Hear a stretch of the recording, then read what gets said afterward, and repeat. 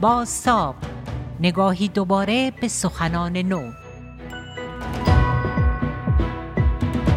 حیات انسان در گروه خیر و شر تکنولوژی و انقلاب ژنتیکی در قرن 21، مدیون هوش مصنوعی.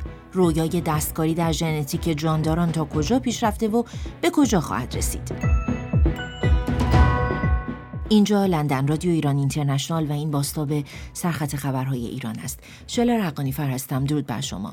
نشریه اکونومیست در مقاله‌ای نوشته محققان شرکت‌های داروسازی امیدوارند با ساخت زنجیره‌های پروتئینی به کمک هوش مصنوعی به راه حلی برای تصحیح توالی ژنوم‌ها در دی ان ای انسان دست پیدا کنند. در این روش پژوهشگران دو شرکت کریسپر بایوتک و ورتکس با الگوبرداری از بخشی از زنجیره‌های پروتئینی لیپوزوم‌های تک‌یافته‌ها و برخی باکتری‌ها داروهایی رو تولید کردند که می‌توانند به روی توالی کدهای ژنتیکی در دی ان ای انسان تاثیر بگذارند و با تغییر کدهای ژنتیکی در گلوبول‌های قرمز در بیماران مبتلا به کمخونی داسی شکل فرم و کارایی آنها را اصلاح کنند. به گفته اکونومیست، دانشمندان امیدوارند با استفاده از هوش مصنوعی بتوانند اشکال متنوع‌تر از این پروتئین‌ها را تولید کنند تا به کمک آنها بسیاری از بیماری‌های ژنتیکی درمان شود. با این حال اکونومیست گفته این روش درمانی بسیار گران و داروها تا $2 میلیون فعلا هزینه دارد.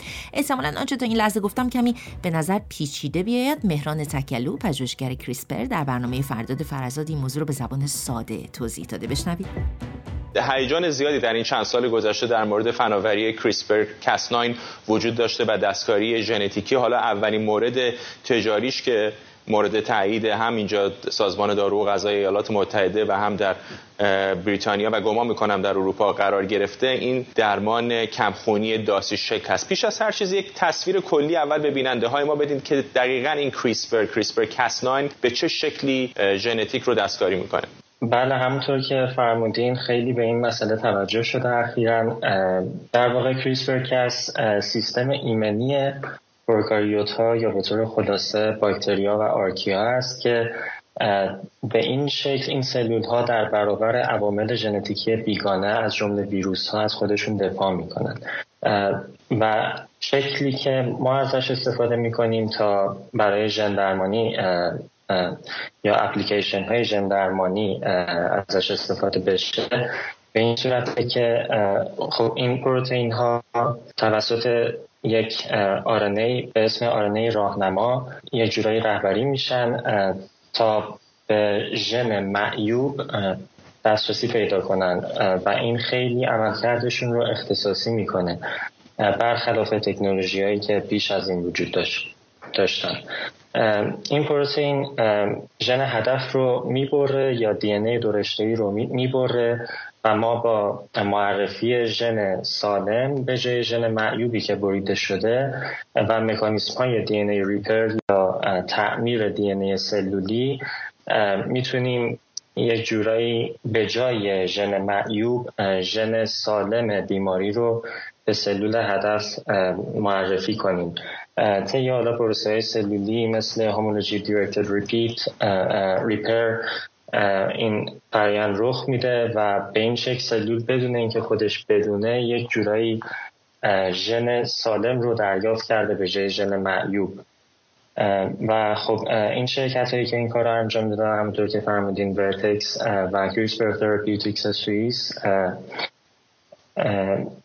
ابتدا اومدن سلولای مغز و استخوان بیماران داسی شکل و بتا تالاسمی رو استخراج کردن و توسط کریسپر کس9 طی پروسه‌ای که عرض کردم ژن سالم رو به جای ژن معیوب معرفی کردن به سلول‌های هماتوپوئتیک یا سلول‌های بنیادی که به سلول‌های خونی تبدیل میشن یا تمایز پیدا میکنن و سلول مغز و بافت مغز و استخون رو برگردوندن به داخل بیمارها و از 50 بیماری که داوطلب شدن در واقع 40 بیمار الان بیش از 1 ساله که به اهدای خون نیاز پیدا نکردن و این خب خیلی اهمیت داره برای اینکه این نخستین بیماری هست که درمان شده توسط یعنی به وسیله کریسپر کس 9 که به قول شما تاییدیه FDA گرفته.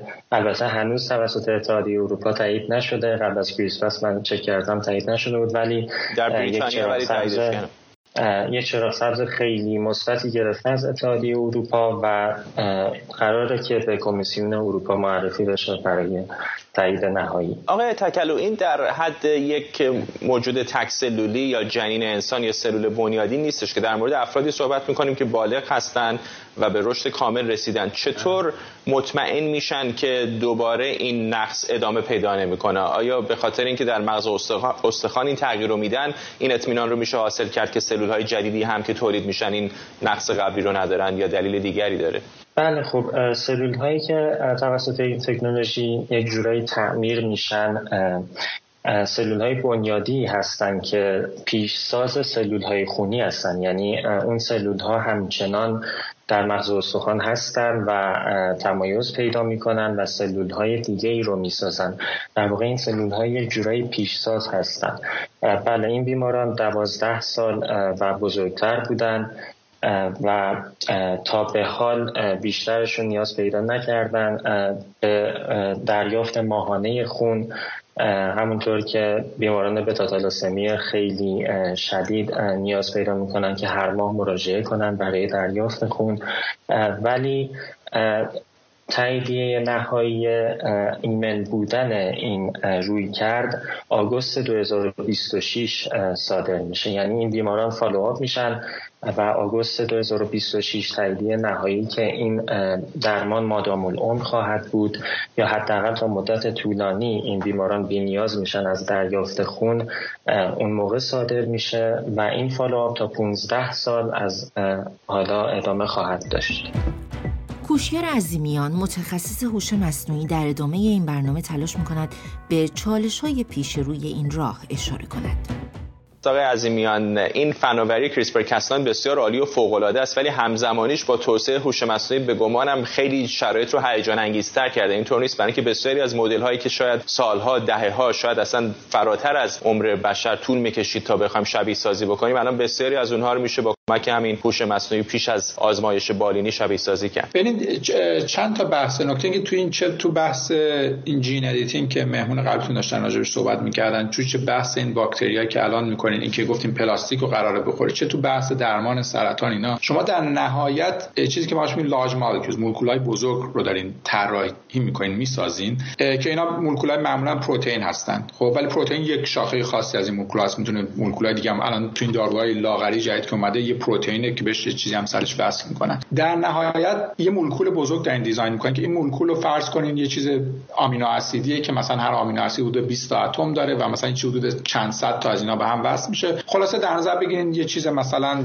اگه بگیریم 1000 تا آمینو اسید 20000 تا اتم داره این. خب شما در یه نانو ربات به نوعی دیزاین میکنین که این نانو ربات یه کاری انجام میده. این کار ممکنه مثلا تو درمان سرطان باشه یا توی این بحثی که با مهمون قبلیتون داشتین میکردین اون جلدی باشه که میره اون فرمول ژنتیک رو وارد بدن میکنه، اون کپسید میشه. تمام اینا یکی از بحث‌های اصلی حداقل طراحی اون مولکولای بزرگ است. این کاریه که قبلا اصلا قابل انجام نبوده، چون مخ بشر نمیتونه بشینه یه همچون مثلا این نانو رباتی که 20000 تا پیس داشته باشه رو بیاد دیزاین کنه.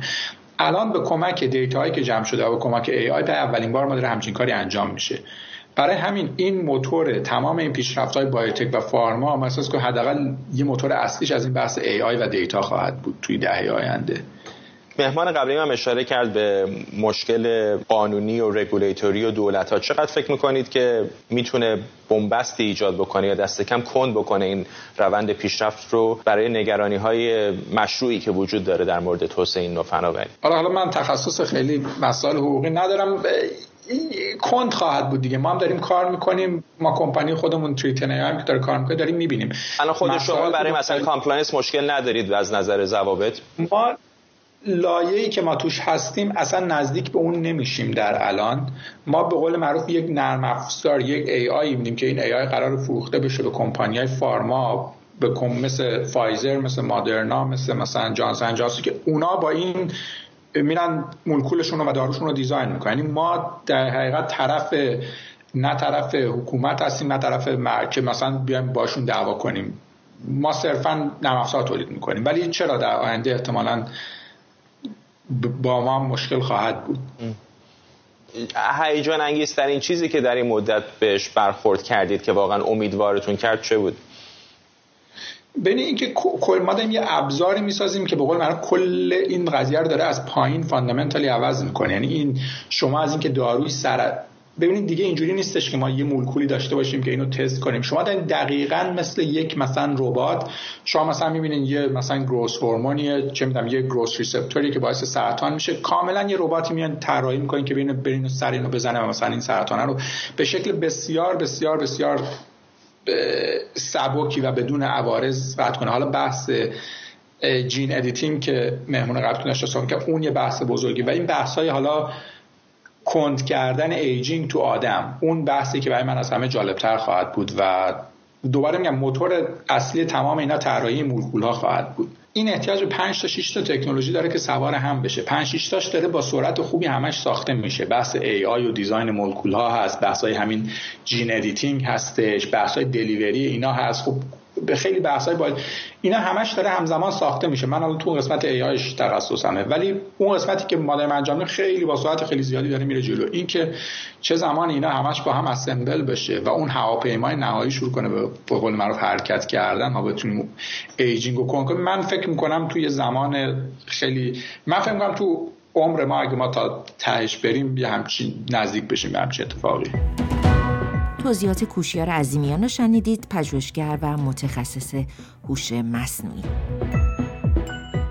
شنونده بازتاب تازه‌ترین گزارش مجله اکونومیست از موفقیت‌ها درباره تغییرات ژنتیکی به واسطه هوش مصنوعی بودید به عنوان یکی از مهمترین خبرها در دنیای علم و تکنولوژی. من شلر حقانی‌فر هستم. تا بازتاب مهمترین عناوین خبری دیگر، راهتان روشن.